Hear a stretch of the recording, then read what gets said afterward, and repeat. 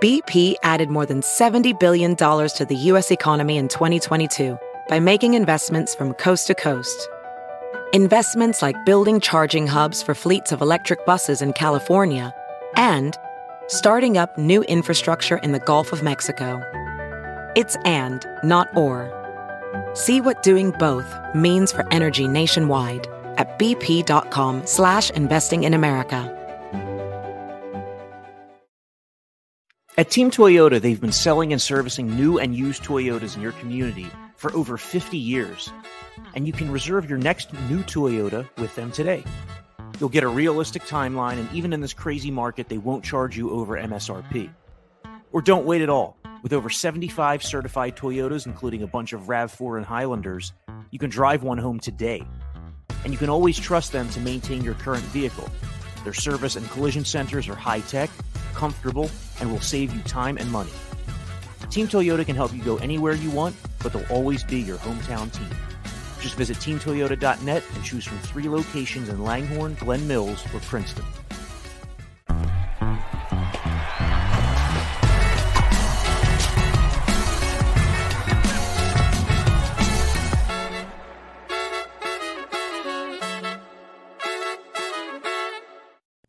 Hey folks, welcome to the Phillies Talk podcast presented by Team Toyota. I'm Corey Seidman, he's Jim Salisbury. We're here on a Friday morning as the Phillies move on to the second game of a 4-game series in San Diego against the Padres, and the series began on a good note, Jim. The Phillies winning that game over Joe Musgrove, hanging 6 runs on a guy who entered with the lowest ERA in the National League, and in that regard, they bounced back from a couple of losses to the Texas Rangers earlier in the week. Yeah, snapped a 3-game losing streak, which was a major challenge for Rob Thompson. I'm kidding. They'd gotten off to such a great start after he had taken over, but nonetheless, you don't want to be losing 3 games in a row, especially when you're in the situation that the Phillies are, when you're trying to pull yourself out of a hole. And they certainly did a pretty good job of that the first half of the month of June. Then they lost 3 straight. 2 in Texas. Yeah, good bounce back on Thursday night. There were some real positives in that game for me. On the offensive side, Schwarber, who's really, probably been right there with Harper and Hoskins, maybe even a little bit ahead of both guys in terms of leading this June rebirth. He hits another home run, a 2-run home run, to give you some offense. And then JT Realmuto hits a 3-run home run. Looked like a hanging slider against Musgrove. Stayed on it really good. Hit it out to the right side. He had not homered since May 26th. And he's only got 4 on the year. So the drop in power is, it's a concern. It's a concern for him.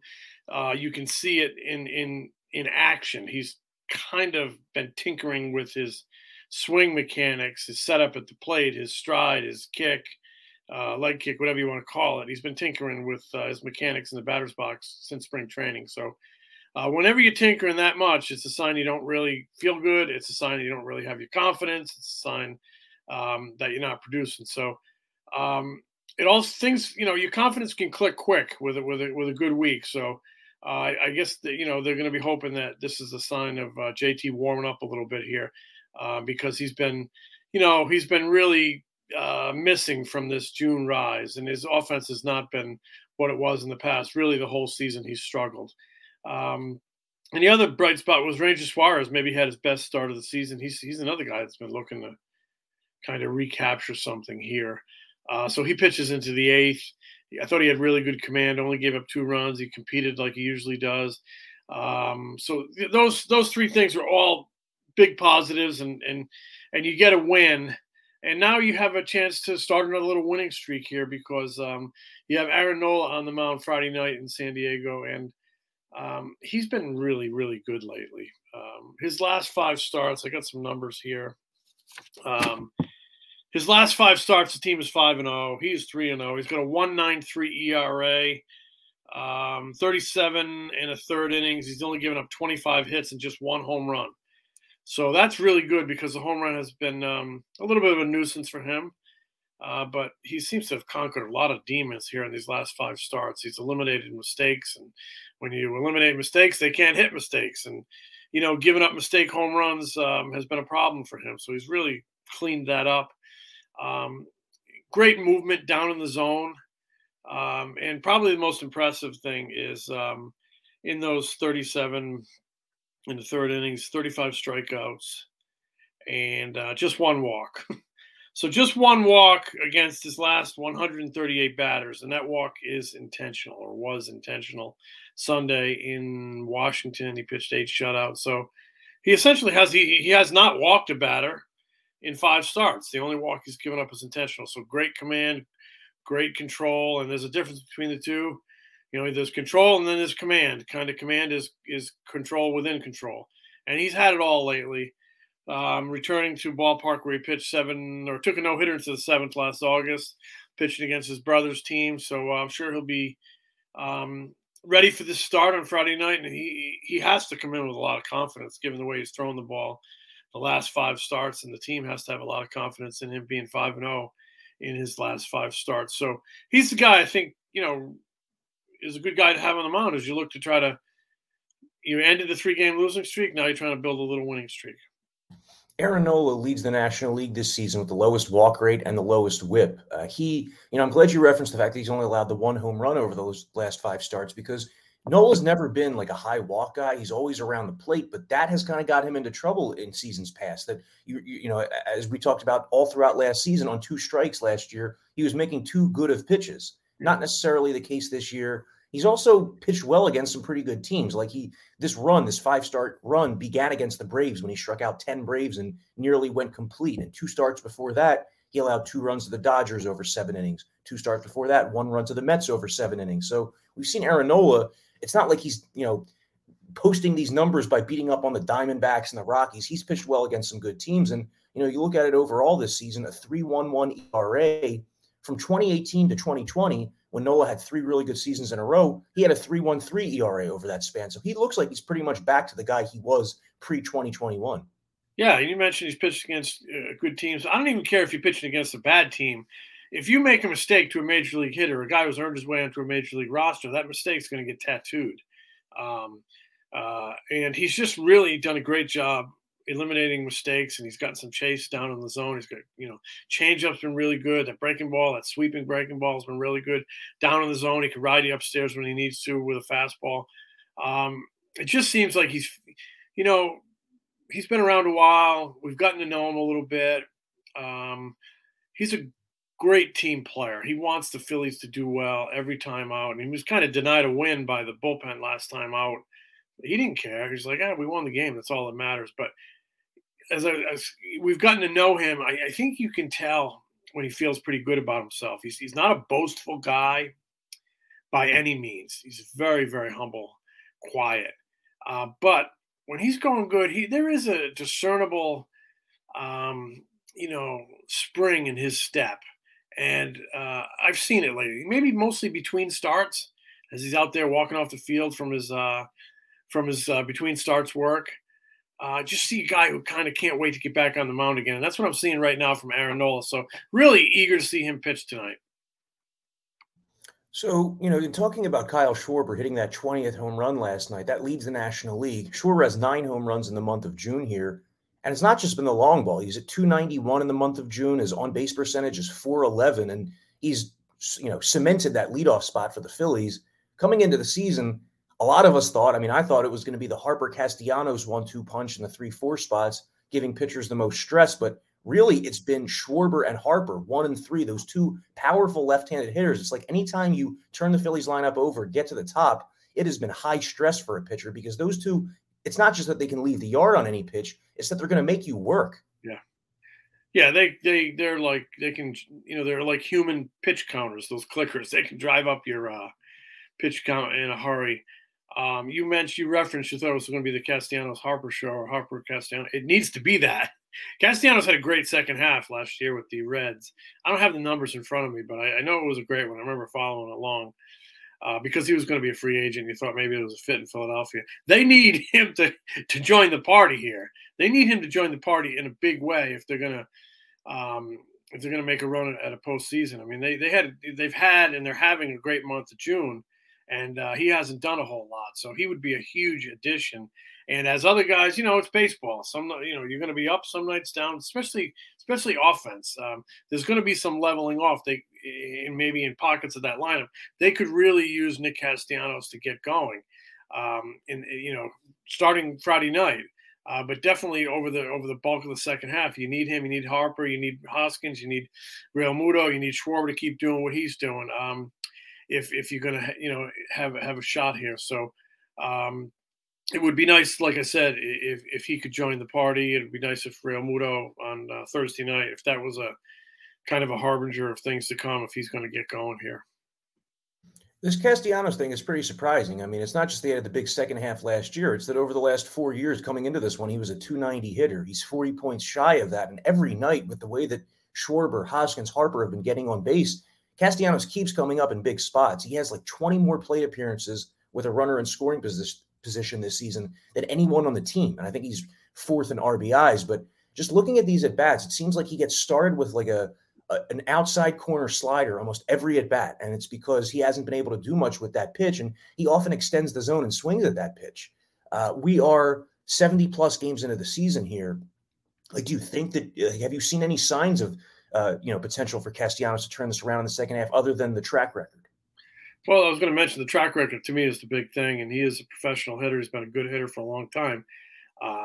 He's a young man. I do think, he's going to get going at some point. I don't know it, but the track record suggests that he might. Yes, there's a lot of chase on those sliders away, and pitchers are just, exploiting that. He's got to figure out a way to lay off that pitch. But he's changed teams. There's an adjustment process. I think we saw it with Schwarber first 2 months. But at some point you got to get your sea legs and you got to adjust to that new team and you got to start doing some damage. Because you're paid like a guy that needs to do damage. He made a comment last week in Washington that, it was in a bigger context. They were talking, a couple of reporters, I was there, and we were chatting with him about the turnaround and how things were a little bit different atmosphere-wise under Rob Thompson. And, he made the comment that the club, everybody's happy and I asked him, are you kind of implying that guys weren't happy beforehand, which they weren't. They were losing. And he said he really wasn't implying that, but he went on to say, when you play the game with pressure and expectations, it's less enjoyable. He came to Philadelphia. It's a team that hasn't been to the postseason in 10 years. He got a $100 million contract. The signing of Nick himself and of Schwarber, paired with recent additions over previous seasons of Harper, Wheeler, Real Muto, that raised expectations. It's a hungry town, hungry for a winner, hungry for a baseball winner. That creates expectations. That creates pressure. There's a big paycheck attached to him. There was a big press conference attached to him in Clearwater. All of that did more than just suggest that people are counting on him. I mean, in fact, they were counting on him to be a real difference maker. He was one of the reasons that expectations stoked. So maybe over the first 2.5 to 3 months, some of those expectations and maybe he's feeling a little bit of it. Maybe, gripping the bat too tight, pressing. And it's a hard game to play when you're pressing. It's almost impossible. You have to be in a relaxed state. And I'm not talking like on the couch laying down relaxed. I'm talking you have to be comfortable and confident and feeling good about everything when you're in the batter's box. And maybe it's just not there for him yet. But, as his stay in Philadelphia nears now 3 months, I have to think there'll be some adjustment. He'll feel more comfortable in the batter's box, whether it's just dealing with expectations. If he's pressing, he'll stop pressing and he'll produce. So I'm a believer in the track record, and they need to see something from him going forward here. And it kind of needs to begin in the short term because, you got a tough Padres team and he did a good job getting off to a winning foot in the first game of the series. But then you're going to face two real tough teams in the Braves, who I think they've won like 18 out of 21. Unbelievable. And then the Cardinals, who are always good, and they're good again. Both those teams come into Philadelphia, and you have to be on top of your game, all phases to beat them, all phases to beat those teams. And they need Nick Castellanos.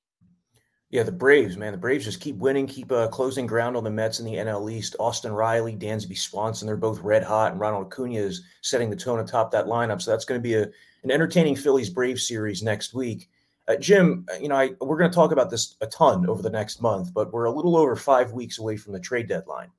And if you just look at this logically, I mean, it seems like the Phillies would be shopping for bullpen help. Is there anything else that sticks out to you that you think that Dave Dombrowski could try to accomplish leading into the trade deadline, which is August 2nd this year? I think there are other needs, but I don't know how many of those needs that you can possibly fill with the trade capital they have, the limited trade capital. But to me, the bullpen sticks out as area number one. Loving the job Sir Anthony's doing. I think it's, he's going to ascend here to the closer's role, though. Rob Thompson will strategically employ him in the eighth inning if those were the biggest 3 outs of the game are, if that's quote unquote where the save is. But they need help at the back end. They could really use another lockdown arm. I think they could use depth in the starting rotation, and we don't know.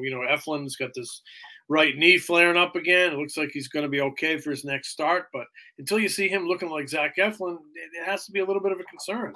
Plus, they only really go 5 deep there. I think they could use more bullpen. I think shortstop and center field are issues that certainly you get into your war room with your executives and your scouts and your advisors. Those have to be areas that they talk about improving. That said, Didi Gregorius had a great game on Thursday night at shortstop. If he could just stabilize this thing for 3.5 more months, he probably can live with that. I don't know what they'll do in center field.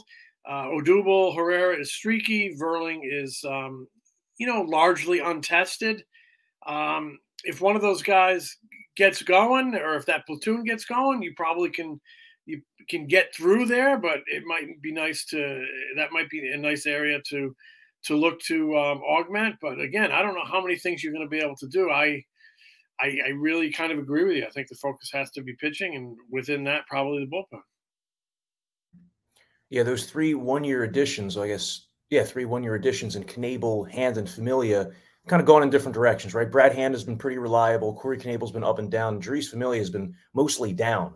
They signed him to that 1-year, $6 million contract. He just hasn't materialized as a high-leverage reliever. So it's a good thing that Sir Anthony Dominguez has bounced back from a couple of lost seasons the way he has, because the Phillies have needed that late in games. Mm-hmm. I still think Knebel can bounce back. Don't ask me why. I think as he gets a few more innings under his belt, I think he's better than this. I was going to say, it does, like, when his struggles, they haven't seemed to the degree of like a Brandon Workman when he was here, or a Heath Hembry, where every time the guy comes in, you're wondering how many base runners, how many runs. Knebel's lost control of his fastball and his breaking ball at many points over the last month, but they're still good pitches. He still misses bats. So, it's not out of the realm of possibility he could reestablish himself as a setup man, or even reclaim that closer's role later in the season. They just need him to be an out-getter. I don't care about the role and the inning. Just be an out-getter, and that's going to start with getting confidence, getting his breaking ball back, being able to throw it for a strike, getting confidence in it, and then harnessing his fastball, putting it in good spots. And he really hasn't been able to do either here in the first 2.5 months of the season. But, I still like the ingredients. And I'm not ready to give up on him by any means. And I agree with you on Familia. I think those are legitimate concerns.